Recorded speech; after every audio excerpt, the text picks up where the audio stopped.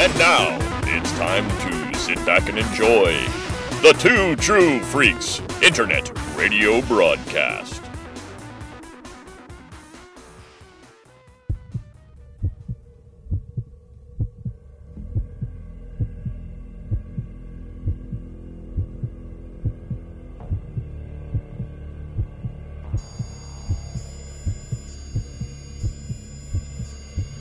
The Vault of Startling Monster Horror Tales of Terror!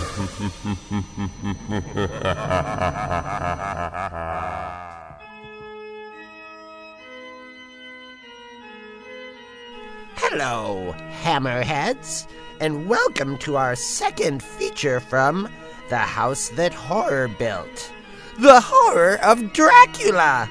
He's a rougher, tougher Drac, and after one bite, he's got the ladies on his side.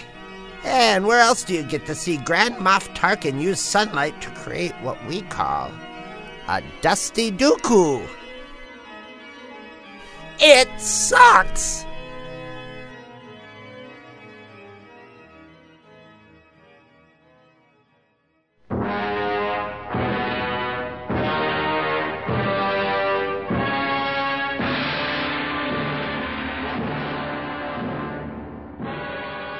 Hello everyone, and welcome to the Vault of Startling Monster Horror Tales of Terror, or perhaps I should say, good evening. My name is Luke Giaconetti, and I am one of your co-hosts tonight, and I am joined by the usual band of freaks. First, we have my good friend, Mr. Chris Honeywell.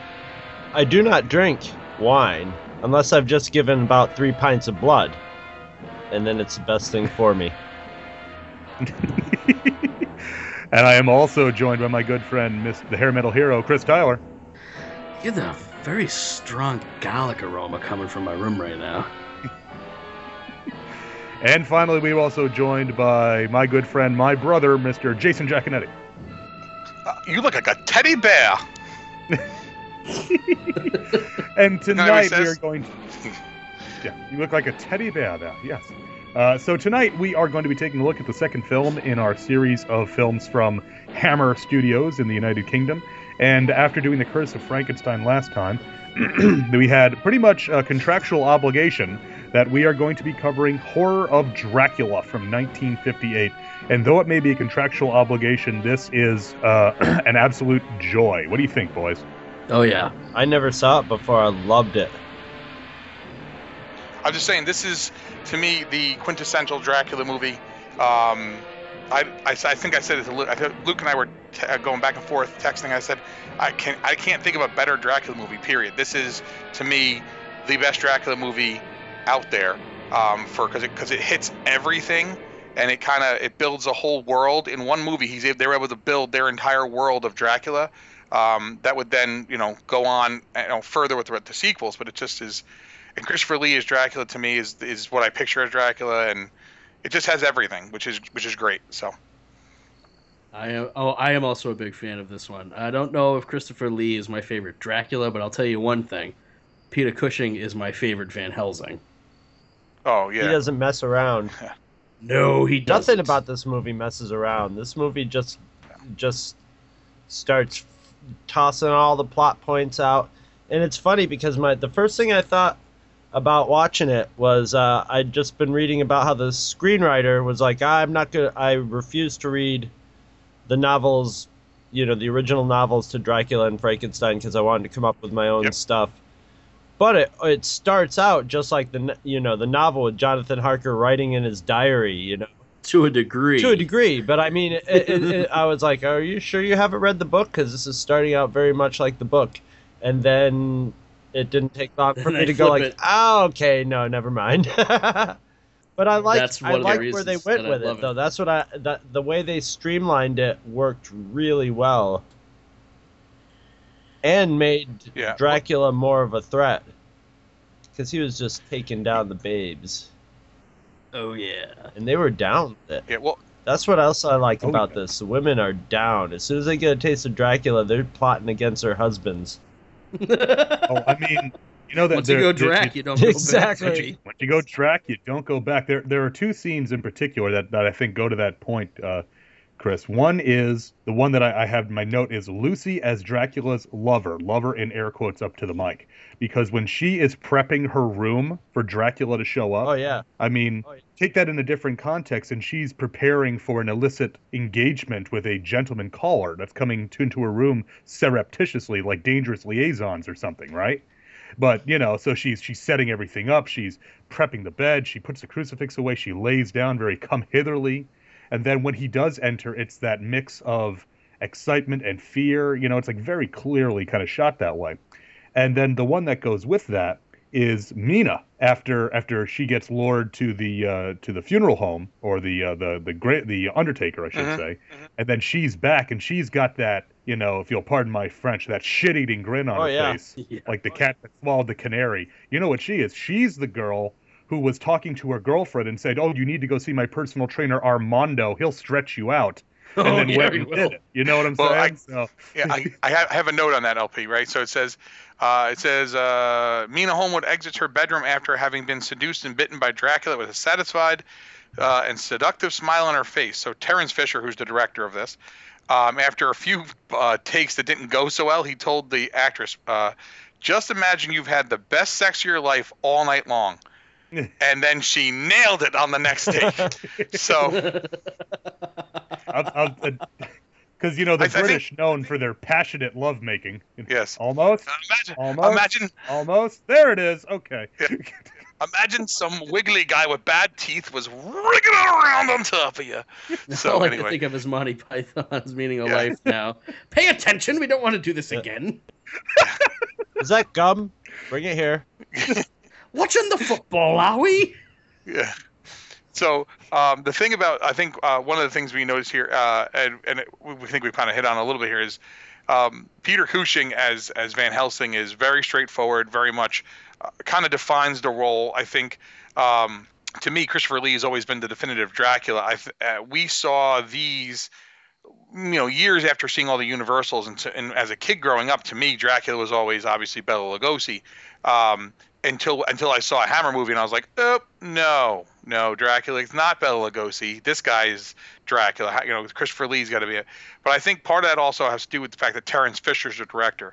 Terrence Fisher, as a director, he did Curse of Frankenstein. He did several other in the series of horror movies from Hammer. He knew what he wanted to put on the screen. They had, the right mix, and I think once you have Lee and Cushing together, Terrence Fisher with them, it's kind of like, I think of it, modern day would be like saying Simon Pegg, Nick Frost, and Edgar Wright. Yeah. Together, they make really funny comedies because they're really good at doing it.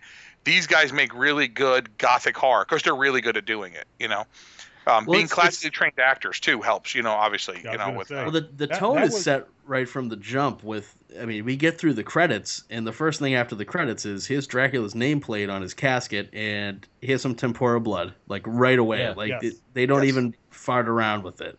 It's what you're getting. Well, one thing real quick on that, which is kind of it's one of those localization issues, which I end up talking about much more on Earth Destruction Directive, or we talked about a lot on this show when we were doing the Italian films. This film was shot and released in the United Kingdom as just Dracula. So that pull-in to the nameplate on his coffin was intentional as the title of the film, and they overlaid the Horror of Dracula titles on top of that, to the point that if you watch the trailer for the film, it's the same thing. It's clearly zooming in on Dracula as the title at the end of the trailer, and they put the opticals Horror of Dracula above it. This was done because this was part of their deal with Universal. It's like, we can't make your movie too close to ours, and you can't call it the same thing either. You have to call it something different if you're going to release it here. In England, the Universal didn't particularly care, but in the United States, they said you can't call it just Dracula. Yeah, and part of that deal. Go ahead, Jay. Real quick. But part of that deal, like you were just talking about with Universal, at the time they were still booking Bela Lugosi's Dracula. What company was Real Art was still booking it in theaters as special engagements and stuff, because this all occurred before Universal had put out their shock package to TV, which included Dracula. So this was still being booked, and their concern was, in America, people would see Dracula and think, oh, I know that movie, it's the one with Bela Lugosi, and they were afraid that people would go and see not that movie. Well, within the first 5 minutes, you're not in the same place. You know what I'm saying? Like, there's no way you're living in Bela Lugosi. It kind of like. I always think of Universals as being like, I know it's not technically true, but like old dark house kind of movies. You know what I'm saying? Like everything's creaky and old and the big castle and the whole nine. This was truly the jump into the modern quote unquote era of horror, because you had color and you were putting sex on the screen. I mean, even though no one's having sex, but it's still there. Like everything, the sexual tension, all that stuff. There's not a lot of that, obviously, with Lugosi in his Dracula. Sorry, Luke, I didn't mean to cut you off, but you were just talking. No. All I was going to say, and Hero, you nailed this on the head. Right at the beginning, we get the hammer blood, the tempera paint. Mm-hmm. So within the first 7 minutes of this film, we get the bright red hammer blood. We get heaving bosoms on a hammer girl. Oh yeah. Okay. So you're right. The tone is set right out of the gate. Okay. And then immediately after that, we get Christopher Lee's entrance and his presence. One of the, it's one of those intangibles of certain actors and actresses that whenever they're on screen, they have such great presence. It's one of the reasons why Lee was so well regarded when he played Saruman in the Lord of the Rings films, was his great presence on screen. Godzilla's kind of the same way, but his entrance is menacing without him doing anything menacing. He's helpful. He takes Harker's bag. He apologizes that his housekeeper is away, and he leads them through the castle. And he's just in this, very forceful presence, this intimidating presence, and he's not even doing anything evil, And that also leads into just one other note I had, and Jay, you mentioned this, that this was kind of a different look from the more traditional spooky old dark house look.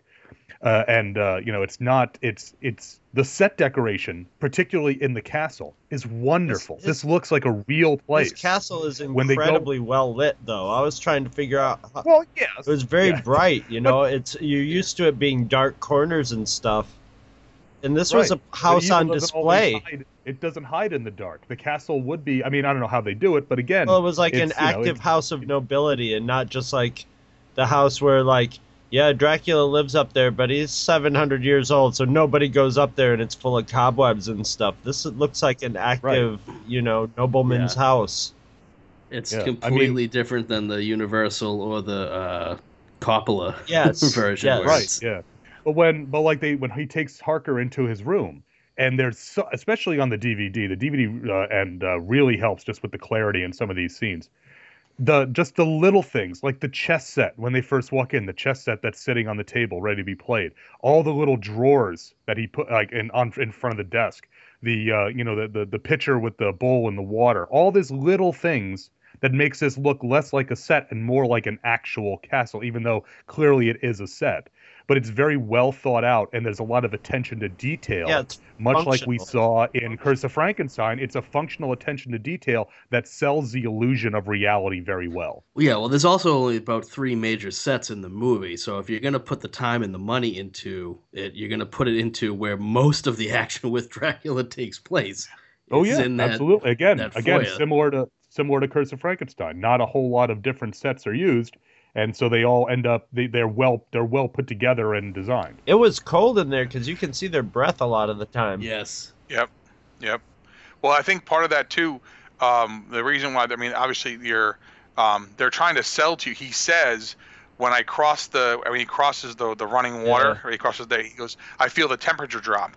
And again, that's something that and I'm sure it was just cold on set too, but that's something that Terrence Fisher would definitely probably think about. Like, well, I want to sell it for being, otherworldly, and it's going to be cold. And notice you only see their breath though when they're dealing with stuff with Dracula.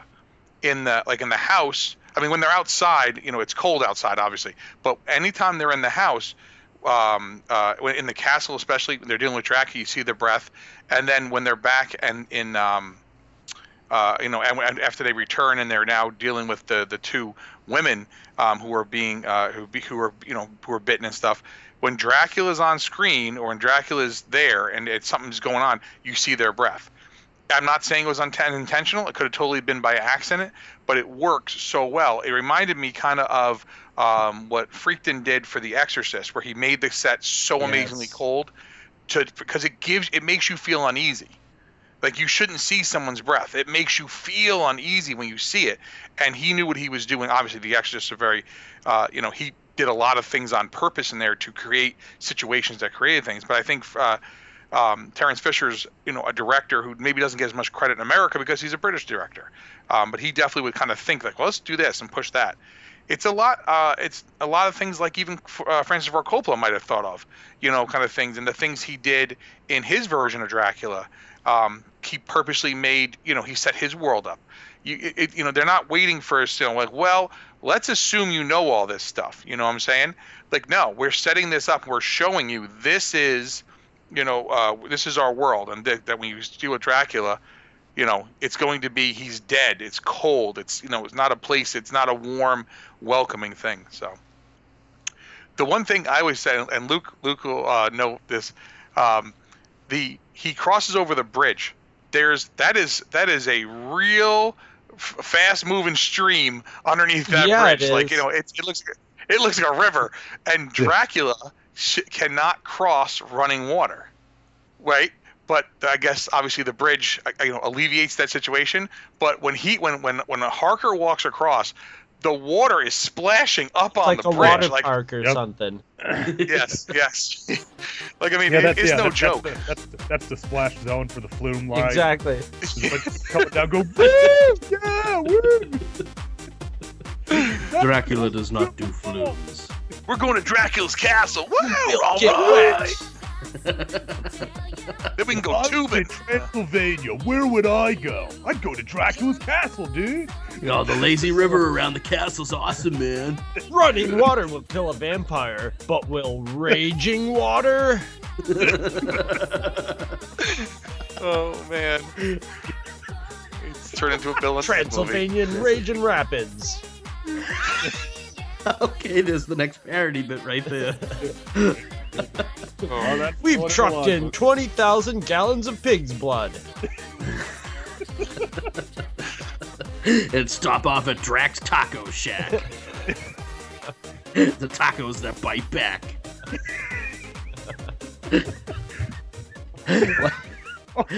We're being very silly, but this is not a silly movie. This one is very. It's funny because in a lot of ways, this and Frankenstein form what would become the archetype Hammer. It's very, very serious business that we have here. But what's funny is that compared to Curse of Frankenstein, there actually is some comic relief in this. The poor dude at the border crossing, who shoulders the load of being all the comedy for this film. And the mortician too. Oh, that's right. The mortician's kind of funny too. Let me lead the way. These steps are treacherous. It's 2 steps. He came to pay his last respects and ended up staying. He thinks he's far funnier than he is. The best is the look, because that's Michael Goff plays Henry Arthur. Thank you, Arthur. Yeah, but you got it. It's a tough room at that point. No. What I'm saying is that because Cushing and Goff, Michael Goff played in a lot of movies. He actually played a villain in a number of movies as well. But here he's not playing a villain. But he's another British actor who became more well known for these kind of movies. But it's just kind of funny, like the guy, the mortician's doing his little like, I'm really funny, and he's talking to 2 guys who are just this icy cold, like, look, we are looking for the motherfucker who has been killing people, and so we ain't got no time for this. Everybody who goes down there anyway. He probably just at this point he doesn't care. He just puts on that show for everybody who comes in. Right. No, I know. I'm just saying this, but it's kind of funny that he's like, well, cross the stairs, they're treacherous, and it's like, they're like you can feel them rolling their eyes, like, ugh, can we just get to the coffin so we can stake this guy? We need to fight the undead. We're gonna rip this thing open. We'll worry about the stairs later. The staking in this is amazing. Yeah. That sound effect when the hammer hits the spike. Oh my god, that's brutal. The issue I always had with when Harker goes down, he doesn't kill Dracula first, right? And I feel like if he was sent there to kill Dracula, that he would have killed Dracula first, but he lets his emotions get the better of him. He wants to help the girl instead of doing his job. Yeah, but you would think that the possibility, it's like, well, you'd think you'd want to kill Dracula first with the possibility that it might free the girl, although she'd already died, right? Yeah. So yeah. Well, but at least on the off chance, you might as well kill the strongest one anyway, right off the bat. That to me was always like, if there's a flaw to this movie, it's that. But and also, the problem is when Nightfall's like a motherfucker in that world too. Well, like 10 seconds. So no, but you know what? He does because I've always said that too. We said this way back when we talked about vampires. Was that they went and at the beginning of Vampires, they clear out the vampire nest at noon, you know? And I've always said this, is like, okay, well, they decide to go, in these Dracula movies, they decide to go kill Dracula at like 6:15, you know? But Harker hangs a lampshade on that because he gets bit at the beginning when we get the great scene of Drac bursting in with the blood all over his chin and his fangs and looking all, crazy go nuts there.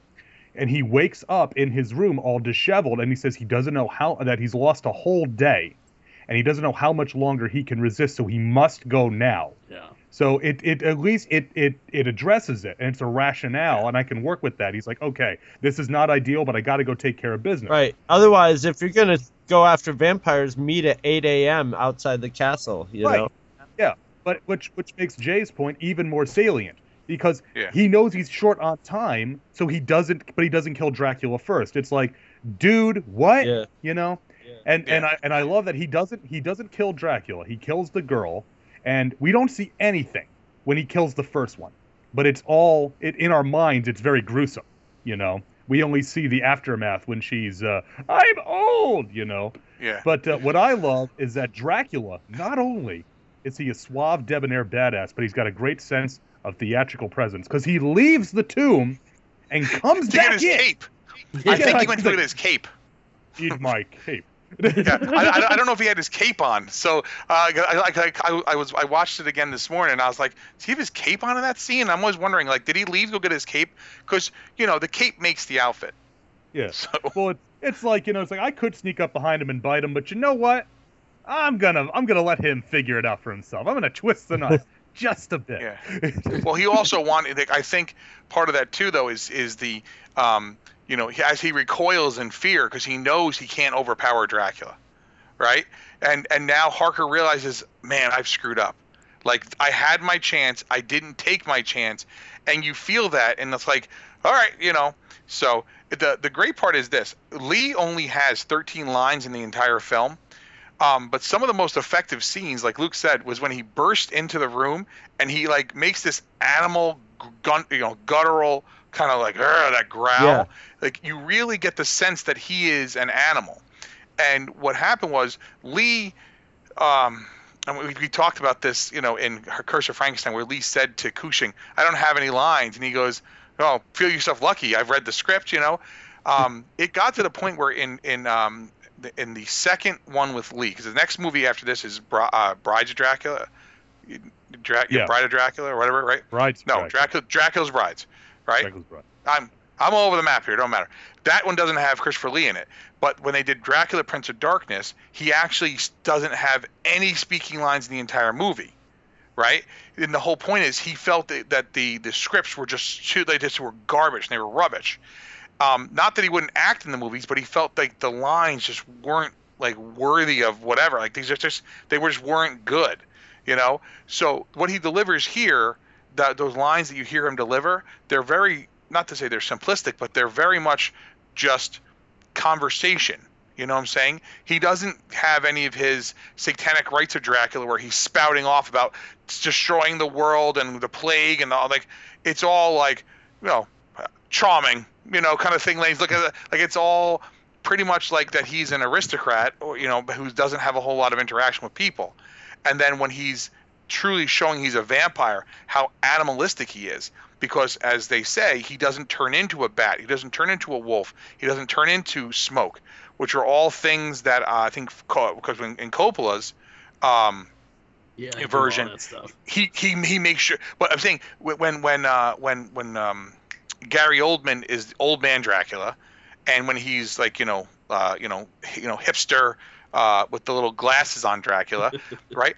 He's not an animal at those points. He becomes the animal when he takes I think it's Lucy in the garden. It always seems like Dracula just always probably needs a few moments alone to compose himself to get back into, acting like a human being. But when you catch him by surprise, like when he was in the house and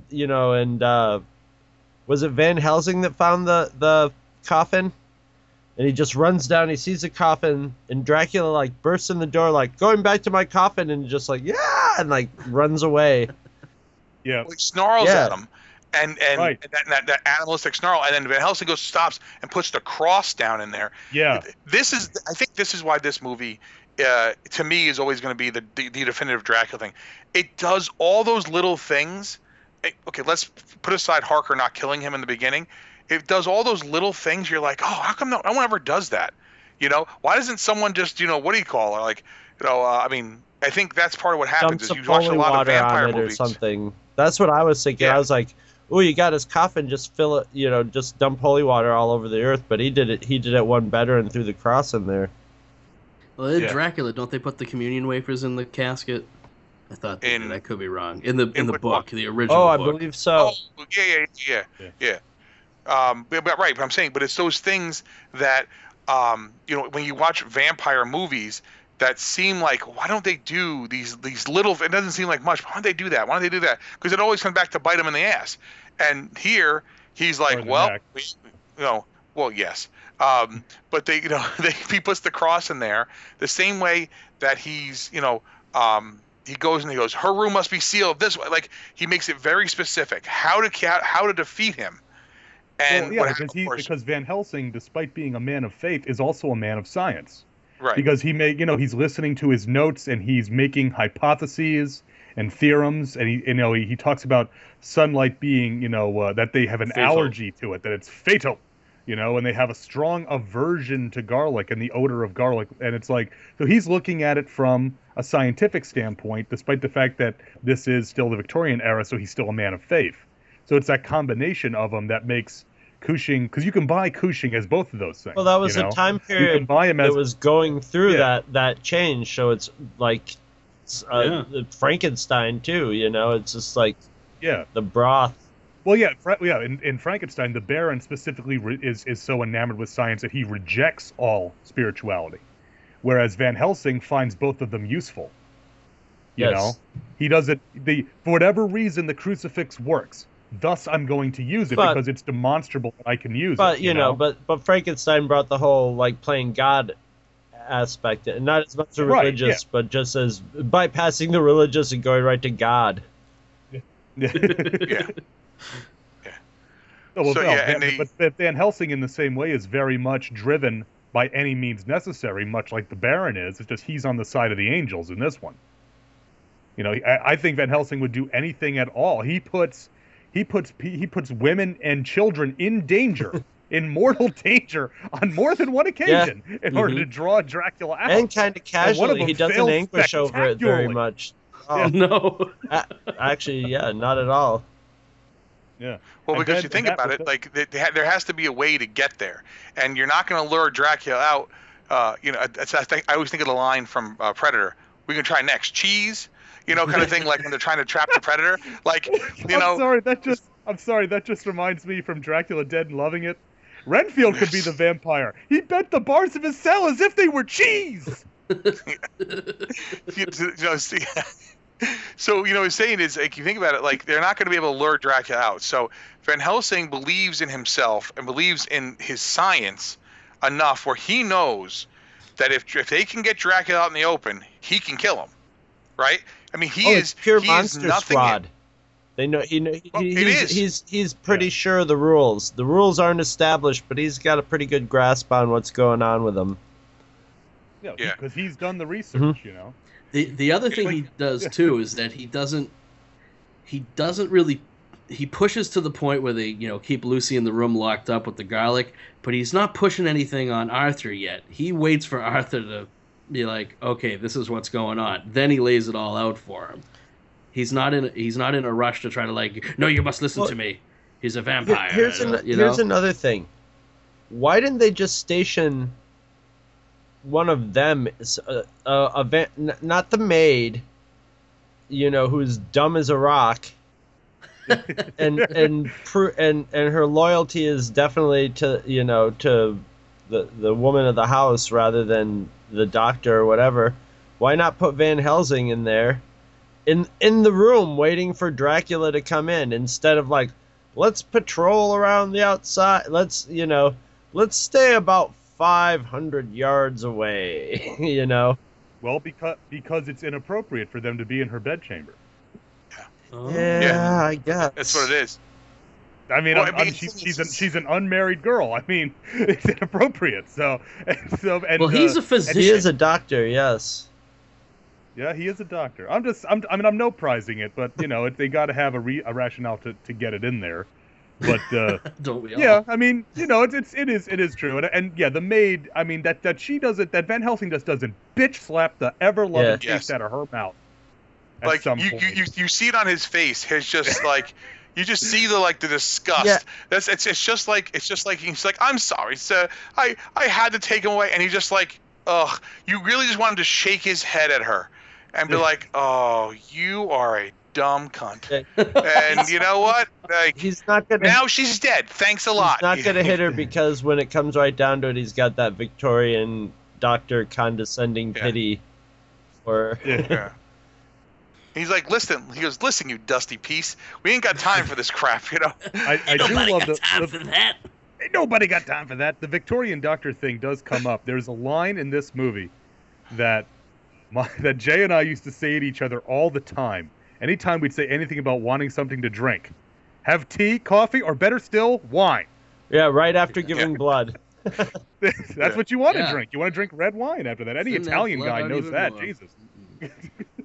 When did the setting change from Romania or Transylvania to Germany? Because they're talking about Ingolstadt. Because I that confused me at first, because I was just assuming we were jumping over the ocean because of my past Dracula experiences, and then about halfway through the movie, I'm like, oh, these guys are just riding up and down the block and chasing each other, Benny Hill style, up and down the block. You know what? Whenever they pull in, the casket's riding out the other way. It certainly got enough busty chicks running around in it too, so we got that aspect of Benny Hill. I'm guessing as far as the setting, I think I don't mean to be coy, but I think it's when Jimmy Sangster wrote it. Like you said, he didn't, he purposely didn't try to go to the source material. I guess he figured Germany made sense. I mean, we were in Bavaria for the last one, so fair enough. Germany works. I mean, I agree with you.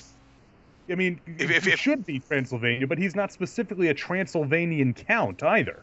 They never really say that. They just account, That's true. It's one of those things. It's we talked about this again on Curse of Frankenstein. It's Bavaria. It's like, it looks a lot like England, And it's like, everybody sounds Germany. English. It looks a lot like England. I'm just saying is all, And even to the point that when Van Helsing goes to the inn, as an innkeeper, I am obliged to serve ye, sir. Yep. And he's got all the bottles there. There's a right in front and center. What is there? Gordon's gin. Gordon's gin. Yeah. Oh, I noticed it. I'm going to raise my glass to the spirit of Sir Winston Churchill for that, because you're in England when. So.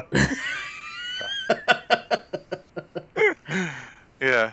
Raise my glass and then look towards France. So there we go. Okay. Yes. The innkeeper, the idea. I mean, this innkeeper here doesn't do much, but innkeepers become more important in Hammer movies throughout the years, especially in Dracula ones, because they're always stopping at the inn. They're always having to be on their way to do something, and they're like, "Wow, are you sure you want to go? Like, oh, you shouldn't go out there." Like, they have to be there to kind of like do their thing. So that's always a role. And they always have skin in the game, because they always have a young, naive, over-trusting, beautiful daughter. Oh yeah. Yeah. Going to Camp Blood, ain't you? It's got a death curse. Oh God. So real quick, I just want to throw this in there real quick because I saw this.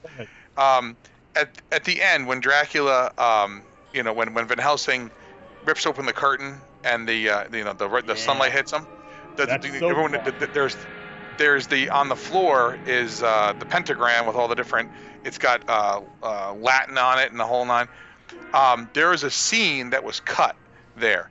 And they found a print in Japan that had it, and it was released on one of the Laserdiscs or something, where as he's dying, Lee reaches up and pulls away and scrapes down part of his face, and actually peels off his skin, revealing all the crap. Yeah, and what happened was it just never. It was kind of, and in 2011 they found an extended print, including a longer version of the disintegration scene, which was discovered in the National Film Center in Tokyo, and it has him peeling away part of his face. I mean, I've never seen that scene.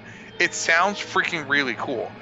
What they did was they put a thin coat of wax on his, a mortician's wax on his face, and then made it up with his normal thing, and then he raked his finger across rack, revealing the raw marks underneath. And it was cut out. It was restored in the 2012 Blu-ray release, which sadly is not available in America. And to me, that seems like such a that kind of that more animalistic, like he's clawing at his face because it's burning him. I believe the print I watched had that. It was from the British Film Restoration Archives. I'll send you guys a link for it later. Yeah, what I'm saying is, but on the DVD that's been released, anything that's been released in America does not have that scene. It's not in the features. It's not anywhere else in there because they found it, obviously, and they restored it. The Blu-ray came out in England, I want to say a couple years ago, and it's never been released here. And that's one of the things that my dad and I were talking about this the other day, is, they have never released Horror of Dracula on Blu-ray or Curse of Frankenstein. The other ones have been released and are being released and all these different things. And it's a shame because the best two examples, you can make your case for Frankenstein Must Be Destroyed, but I'd be hard pressed to say any other Dracula movie in the series can hold a candle to this. What I'm saying is that you're looking at these movies are not going to be, to clean them up even more and restore everything. I think there's an audience for that. I think there's people out there who really appreciate what went into this, even though at the time, I guarantee you, Lee and Cushing knew it was a paycheck, and they were like, all right, well, we'll make these, kind of thing. And they did the best job they could do with it, and they took it all seriously. But I don't think they thought they were making high cinema by any stretch of imagination. It's something, and I talked about this on a show we did, not this series, but another show that we did with Paul Spataro. That we recorded right around this time. I don't know when anything will be released, so this may be a preview or this may be a rehash. But something that I was reading in it's a book I talk about lately on Earth Destruction Directive. It's a filmography and history of the Godzilla series by David Callett from McFarlane Publishing.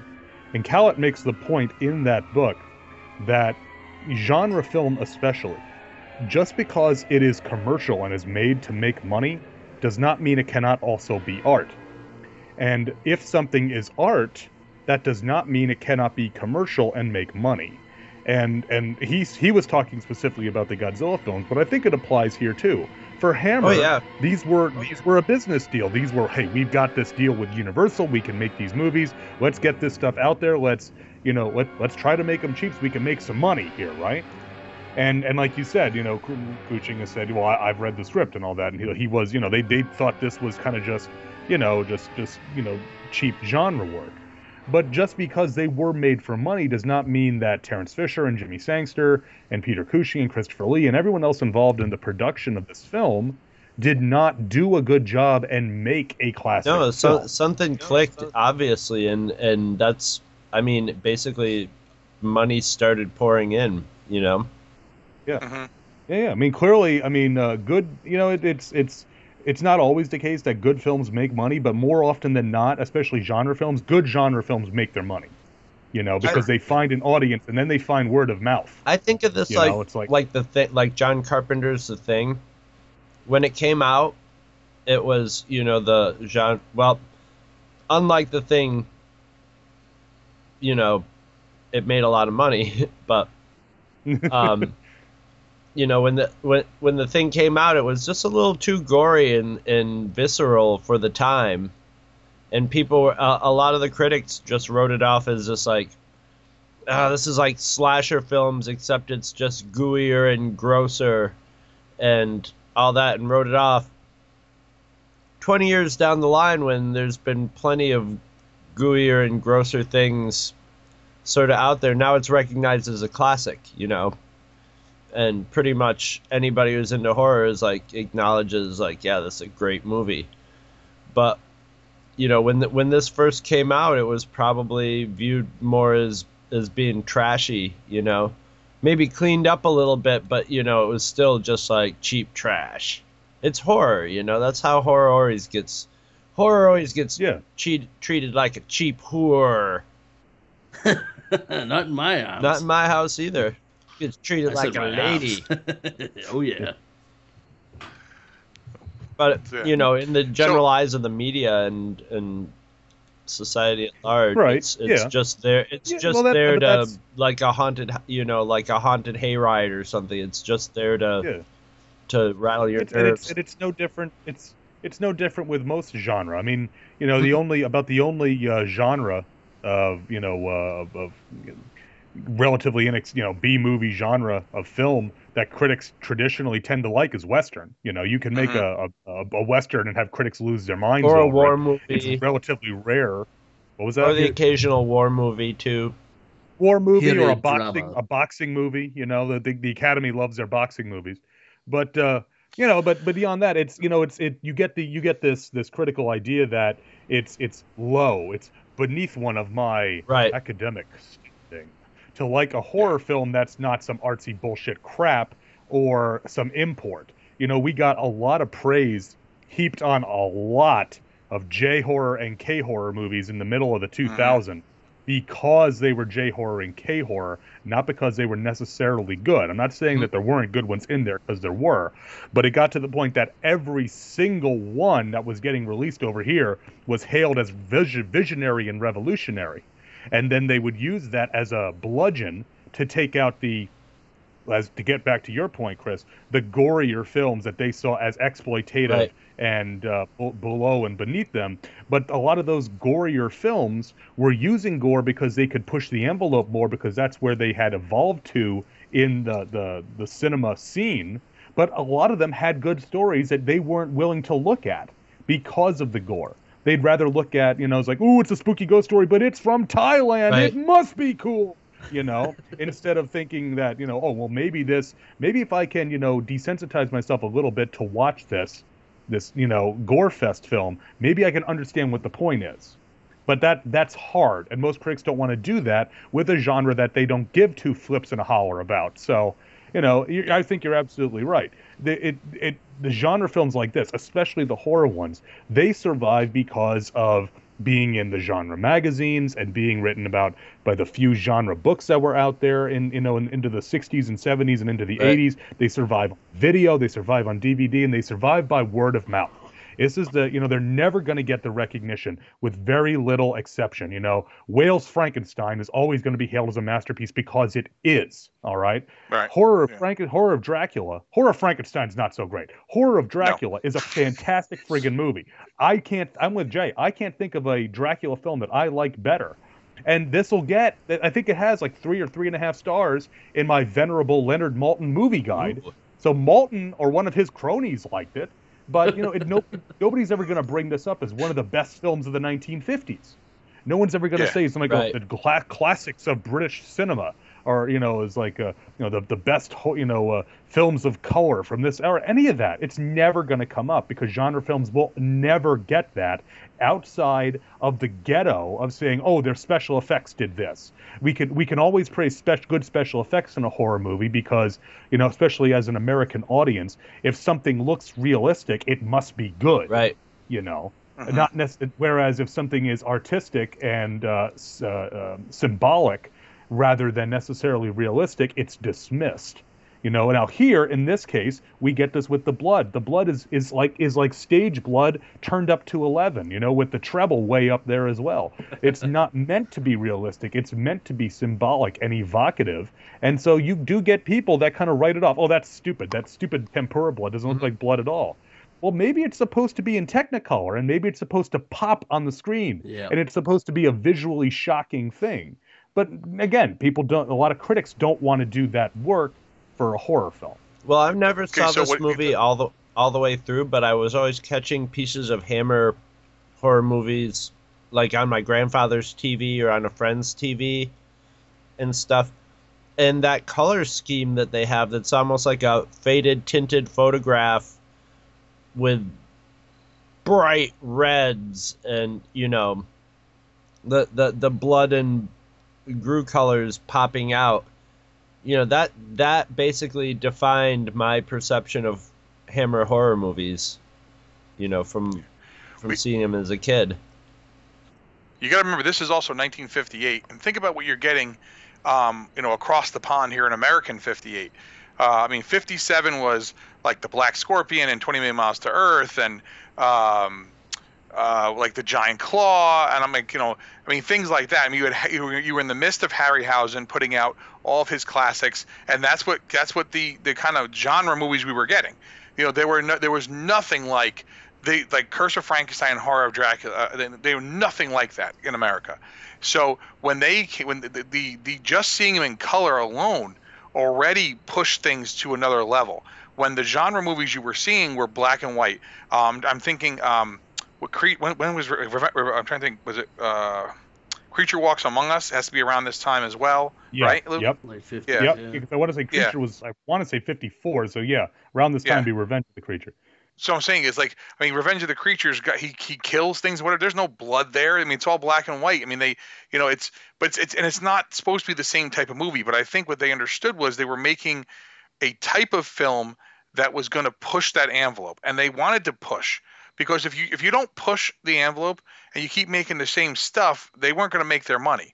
They had an audience who was used to seeing, because again, we were just saying, this was right before Universal sold their Shock package, and for people who don't know what that is, the Shock package was it 50 movies, Lou? I'm trying to remember. They're 40. I think it might have been 50 because they threw a couple of oddballs in there to round it out to a round number. It was like 50 movies that were sold. It was called Shock Theater, and they sold that to television studios, and they could show those movies. And then Son of Shock came out a few years later after that, and that included the second half of all the Universal team ups and stuff like that. And because at the time people didn't really, TV was still in its infancy, but you had to wait for movies to come back to the theater. It was not unheard of for Dracula and Frankenstein, especially in the fall, to be playing at the local movie theater or playing in New York City on a major theater, and people were like, I gotta go see Dracula again. I gotta go see this again. And when all of a sudden, then when Horror of Dracula drops here in America, and again that's why they changed the title, you're like, what are we seeing? Like, this isn't Lugosi, with I bid you welcome. This is a guy who is just like an animal. He's, there's raw sexuality there in him. There's just you feel the power when he grabs her in the first scene when she bites Harker, and he throws her, down, and then Harker's like, well, no, don't do that. Like, he steps right in, and you're like, dude, are you joking right now? Like, you ain't gonna mess. He just throws him down. Like, there's this real anger in him. And to be honest, if you made that, if this wasn't a horror movie, but let's say a like Teenage Rebel, like Untamed Youth kind of thing, right? Maybe Van Doren. Yes, going with yes. This, yeah. You know what I'm saying? He would throw the bookworm to the ground, and then the girl would get beaten, right? But no, he bites her and drains her blood, right? Because it's a vampire movie. But it's just that raw energy that was there that you didn't necessarily get in other movies. Yeah. Things at the time where that's why, not just Untamed Youth. What's the other one I'm thinking of? You know the movie I'm talking about, right, Lou? Like Untamed Youth and I Accuse My Parents and things like that. Those movies were kind of schlocky for what they were. The juvenile exploitation films of that era. Yes. You're naming, those are, High School Caesar, and there's a couple others of that era where it's all the teen movies, from there, and they got, a lot of those didn't play on, those played primarily on the drive-in circuits. Those wouldn't play at the NABEs, the neighborhood theaters. Usually they said they'd play in the drive-through. Or the drive-through, the drive-in, drive-through. Get your movie, sir. Here we go. Ooh, I like that. Drive-through movies. Ooh, movies. Hey, we got drive-through liquor stores. I don't see why we can't have drive-through movies. Better yet, drive-by movies. Yeah, you're right. You're right though. It's taking an element of exploitation above and beyond what we had been used to getting, and putting that out there for for public consumption as part of the horror motif. Which, while yes, women do get killed in the Universal horror films with alarming regularity, but it's not. I don't think we see a single time of a woman getting thrown to the ground like that. No, it's very staid. And that's the other thing that strikes you when you watch this one as compared to the Universal one. The Universal one, you can tell that is the stage play put on screen. And this is not. This has running and leaping and in your face violence. And what's also interesting is it's not, the way it's shot is not as stagey as Curse of Frankenstein. There are certain setups where you get long sequences of Van Helsing and Arthur talking, and there's a certain staginess to it. But Fisher does a lot more cutting here. There's a lot more dynamic action, because I think that lends itself more to the, as you were saying, Jay, the animalistic quality of Dracula and the pursuit. It's kind of it's a chase story, whereas Frankenstein is not. There is some pursuit in Frankenstein, but it's of a fairly slower nature, just by the nature of the story. Whereas here, this is more cut together very excitingly. We talked about the final pursuit with Van Helsing chasing Dracula through his castle with that wonderful score by Bernard Mann in there, and the music alone, the music alone in that scene, like. Even if you couldn't see what was happening, the music alone gets your blood going. You're like, something's going on. Like this is important. There's something occurring here. But then it's again, we're more used to, especially in, we got some kind of actiony final scenes in the Universal Frankenstein films, and a little bit in the Mummy films, but really not with Dracula or Son of Dracula or any of them. But this, physical battle between Van Helsing and Dracula, and then. Again, what does Van Helsing do? He knows, I can't go toe-to-toe with this guy. I got to outthink him. And he knows that Drax in a vampiric rage here. So, run up the table, grab onto the curtains, and boom, sunlight, boom, roasted has never been more appropriately applied. Than right here.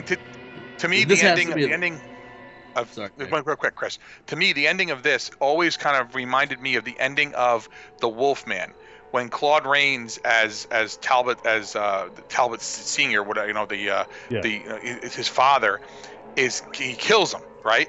I mean, that's not nearly as graphic a scene. But when you think about the end of Universal movies, there's not in Dracula. There's not a fight. I mean, at the end of Frankenstein, the villagers are chasing him. Like there's a pursuit there, but they're hunting the Wolfman in the woods in the original Wolfman. And when him and Claude Rains, and then Claude Rains beats him to death with his own cane. It's one of those things. It was different, and that's why I think the Wolfman, the ending of the Wolfman, stood out as being different. The same way that, like, let's say the oh man, I'm totally just lost it right now.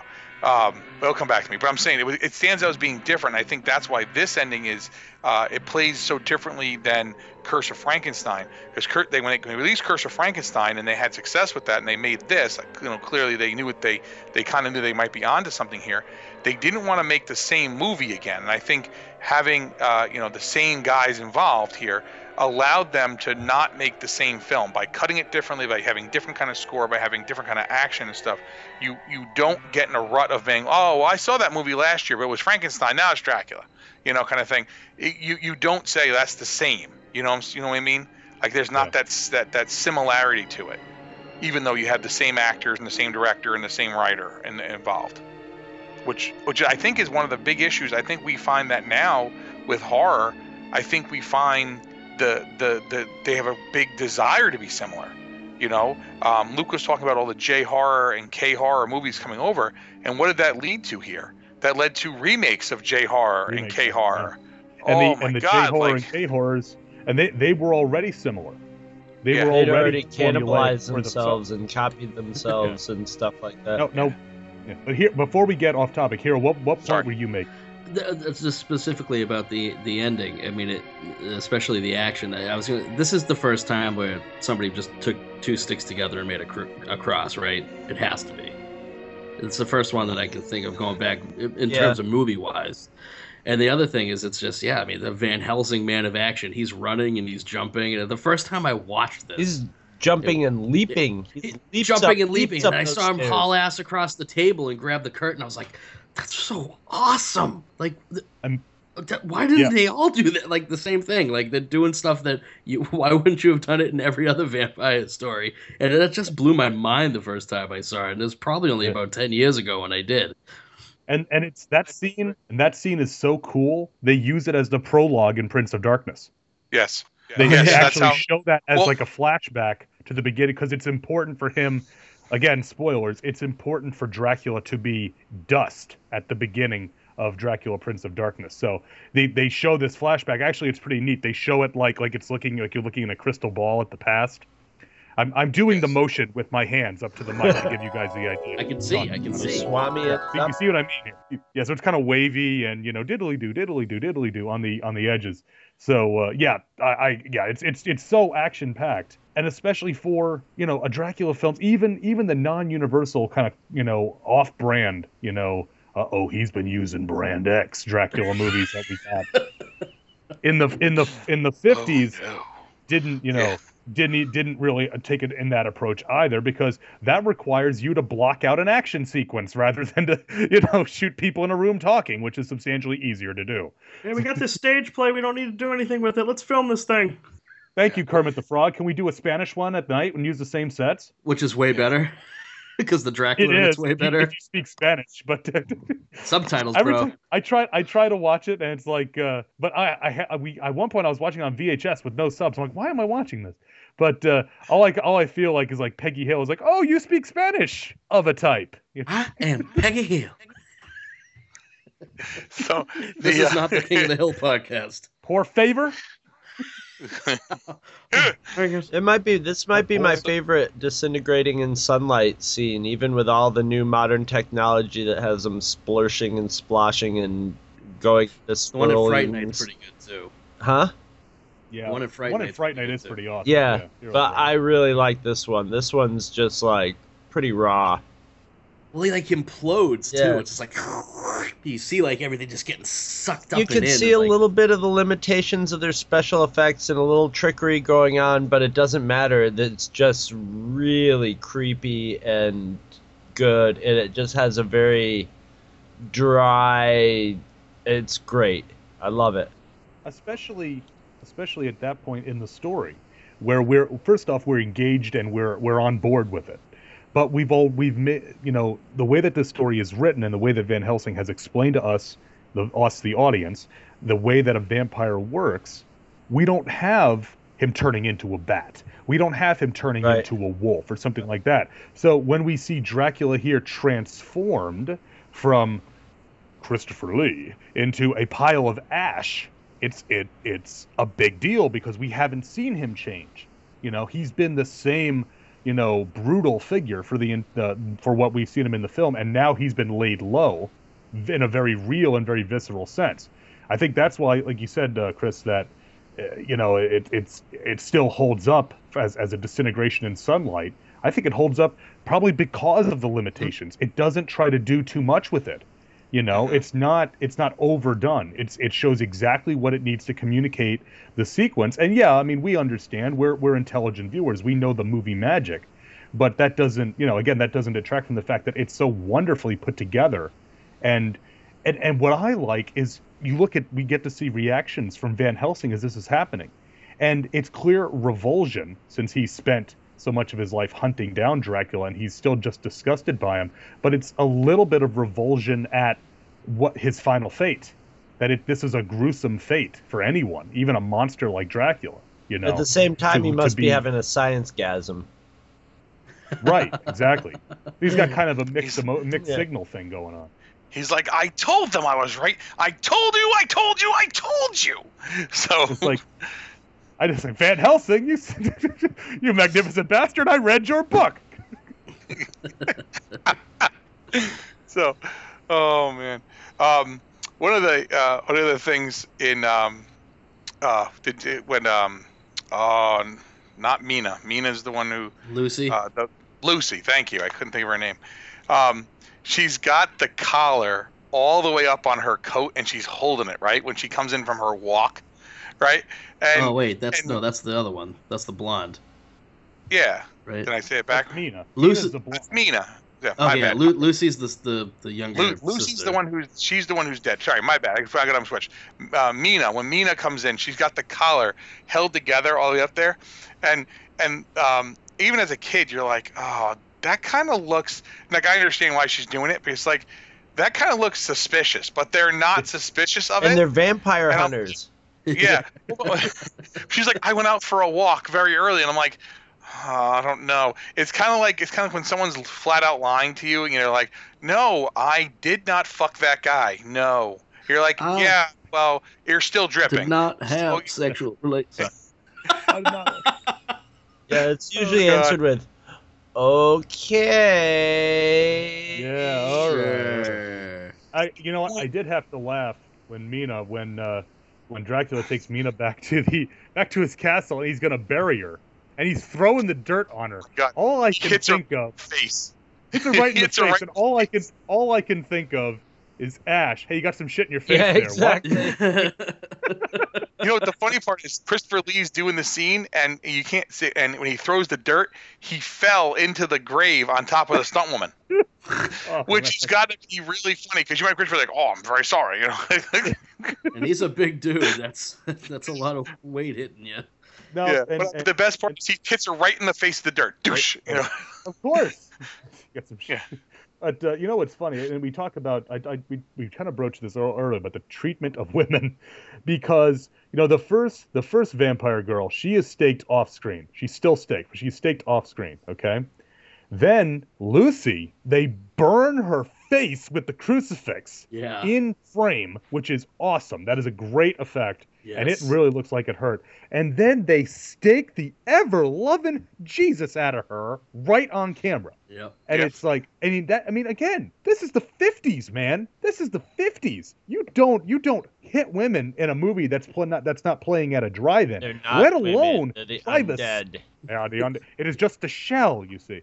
But but again, that alone is, for the time period, that's pushing the box of envelopes, as Paul Heyman would say, because that's just insane when you get right down to it. Vampire or otherwise, showing us a stake going through her heart with the blood shooting out of it, and again, like you were saying, Hero, the red hammer tempura blood being so visually different from the rest of the film. That scene still holds up and still stands out. And again, and now there's no, in real life, there's no stigma on showing that in a vampire film. In fact, they like to show that because then they can titillate you a little bit with it, because inevitably she's wearing some plunging neckline in the coffin. Oh, yeah. But but again, in the 50s, it's like holy crap, you can imagine people like losing their shit in the theater over this.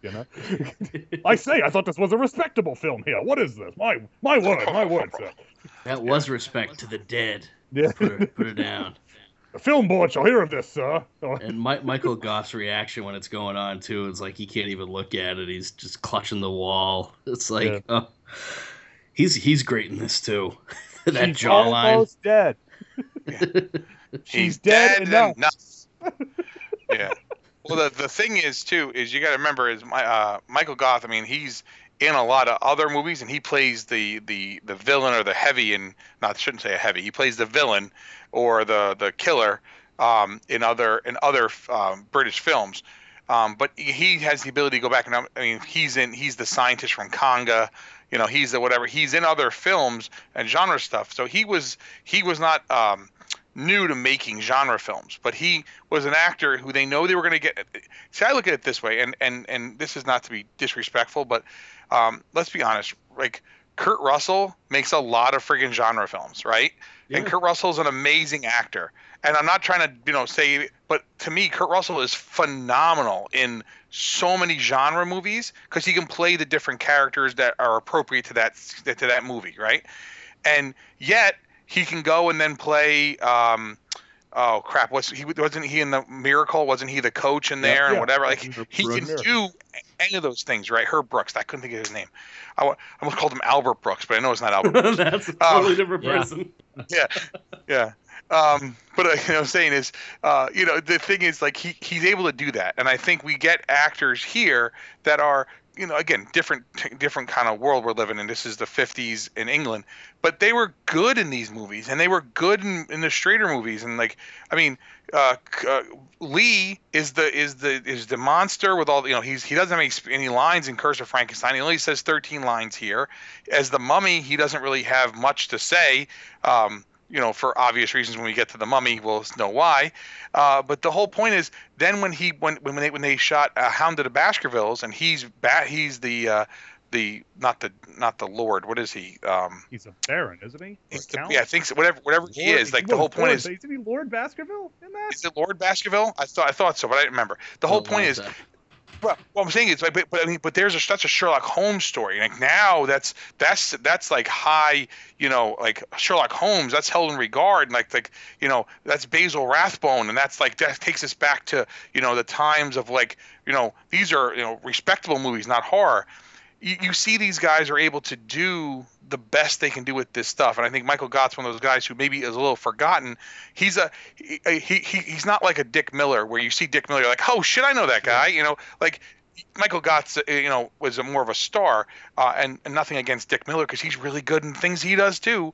But Mr. Futterman's still outstanding. But what I'm saying is, it's just one of those things.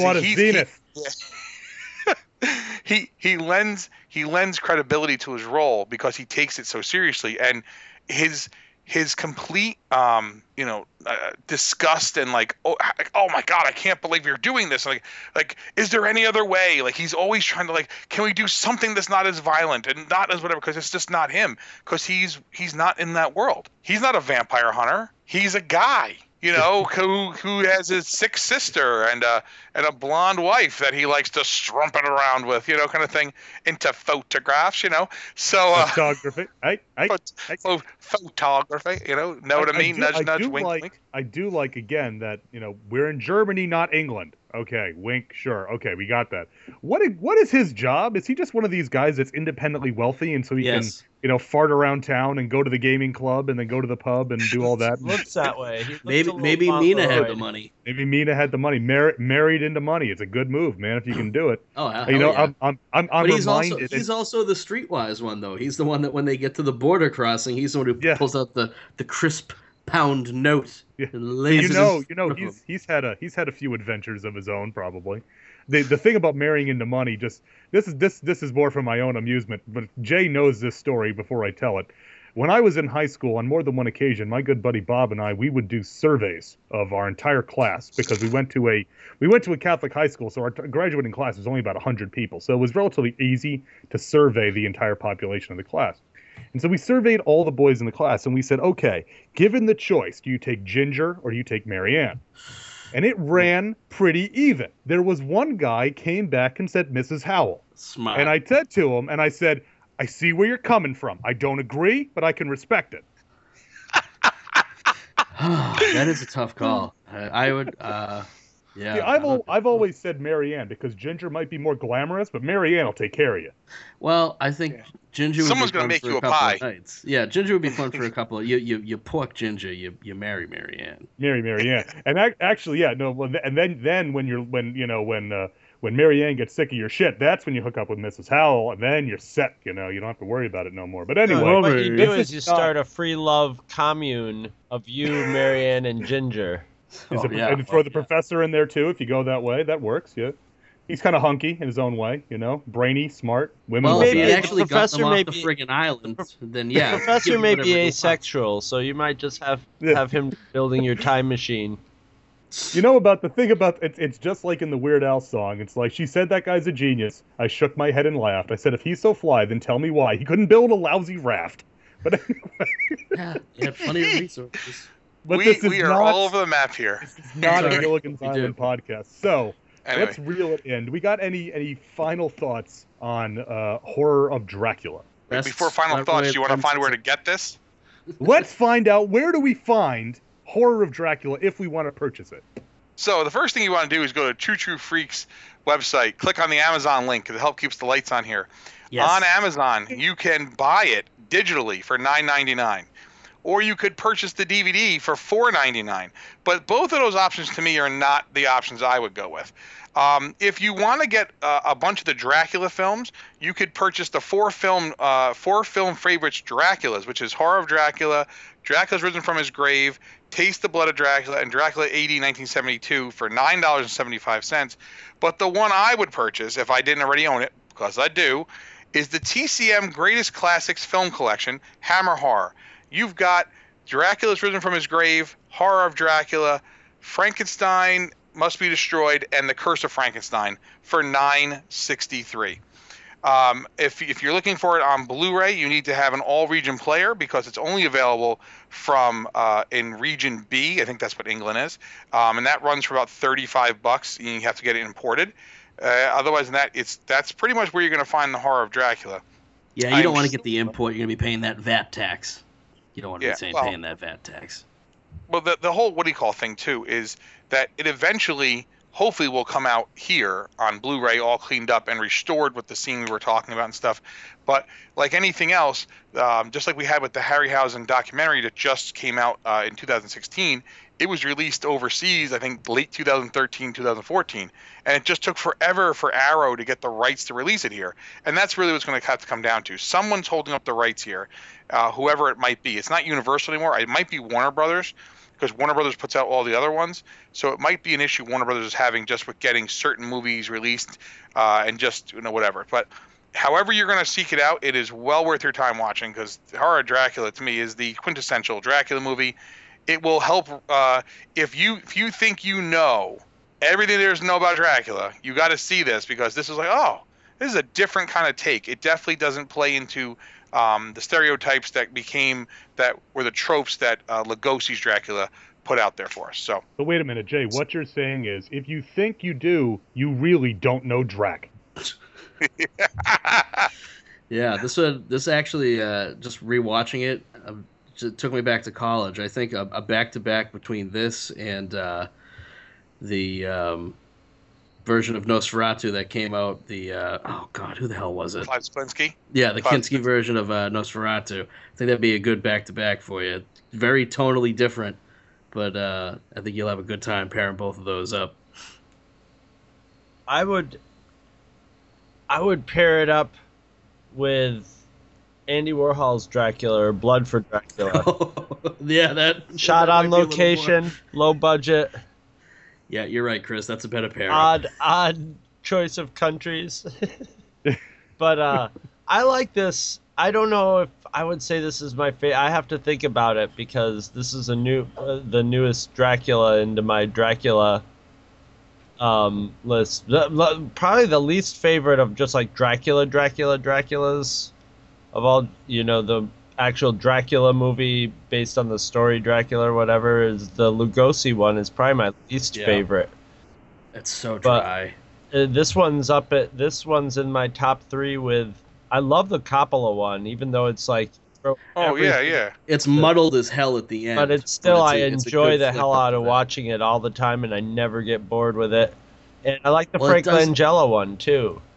Yeah. But this is a nice sort of midpoint between being like realistic as in realistic, like to the book or to the actual era of it, and stylistic. I like how it's just sort of hovers in between the two of them and moves. It moves.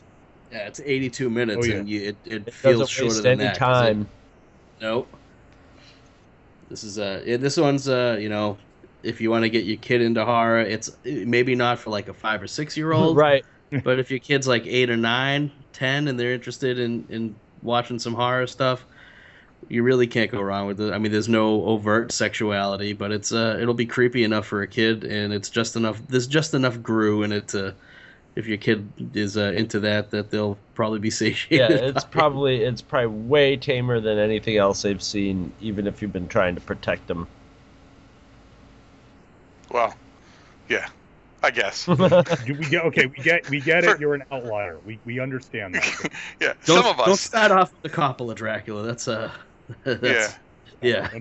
I mean, Haley, if you said to her, describe Dracula, I'm willing to bet my daughter will describe, even though she knows who Bela Lugosi is, she most likely will describe Christopher Lee, because that is the Dracula that I've built models. I have, my dad has models and stuff. I mean, we have stuff with Lugosi, but in my house, the Draculas that get built here and the Draculas that she's seen are this. Like, this was on this morning, and she's like, oh, Dracula. Now, she may not know it's called Horror Dracula, because the names are not as important to her, but she's like, oh, it's Dracula, and to her, it's just as if it's nothing. So, but it's what it is, man. If you have kids who are, like you said, kids who are a little older, this is perfect kind of stuff, especially.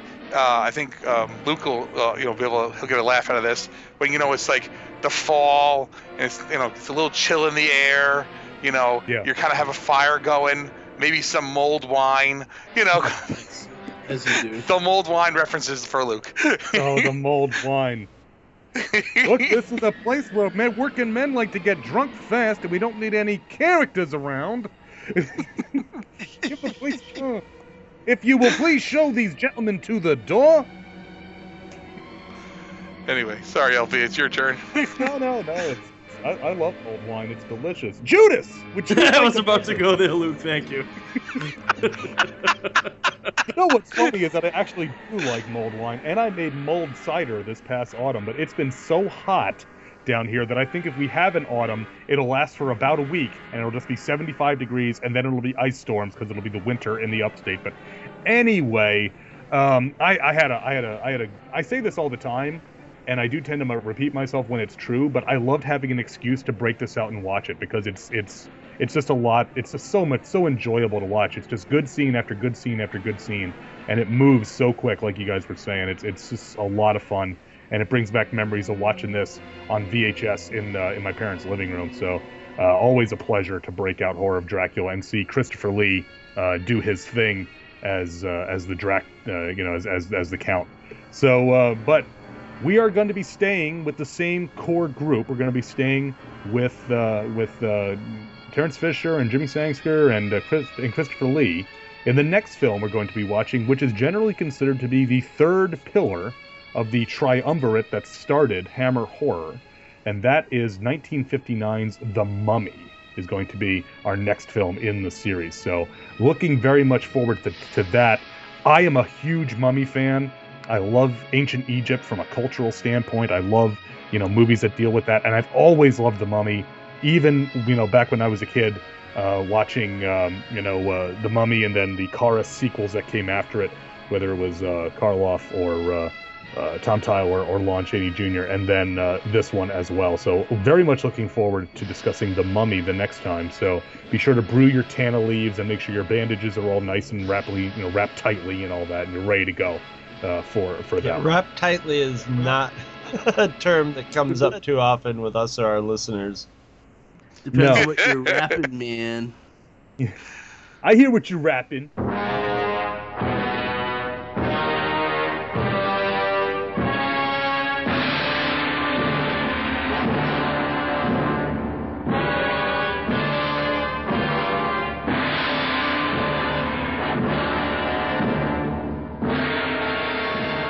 If you shop at Amazon.com, please consider using the link at twotruefreaks.com to shop there. If you use this link to go to Amazon and then you shop, Two True Freaks gets a little cut of what you buy, and it doesn't cost you anything extra. So you get to shop as usual and help out the Two True Freaks at the same time. Visit our website at twotruefreaks.com. Two True Freaks is always spelled TWOTRUEFREAKS. You can email Two True Freaks directly at twotruefreaks@gmail.com. Two True Freaks and all of its excellent affiliates are available on iTunes, and you can choose to subscribe to either the entire network if you wish, or pick whichever individual shows you want to follow. We have so many shows to choose from, there's just bound to be one that appeals to your particular fandom. Just search Two True Freaks with an exclamation mark at the end, space, and the number 2. You can find Two True Freaks on Facebook. Just search for Two True Freaks. If you ever leave your house and you actually have friends, why don't you tell them about Two True Freaks? If you've enjoyed our show, please won't you take a moment to rate us on iTunes? That helps others find the show too. Thanks for listening, and join us every Monday for new episodes of Two True Freaks.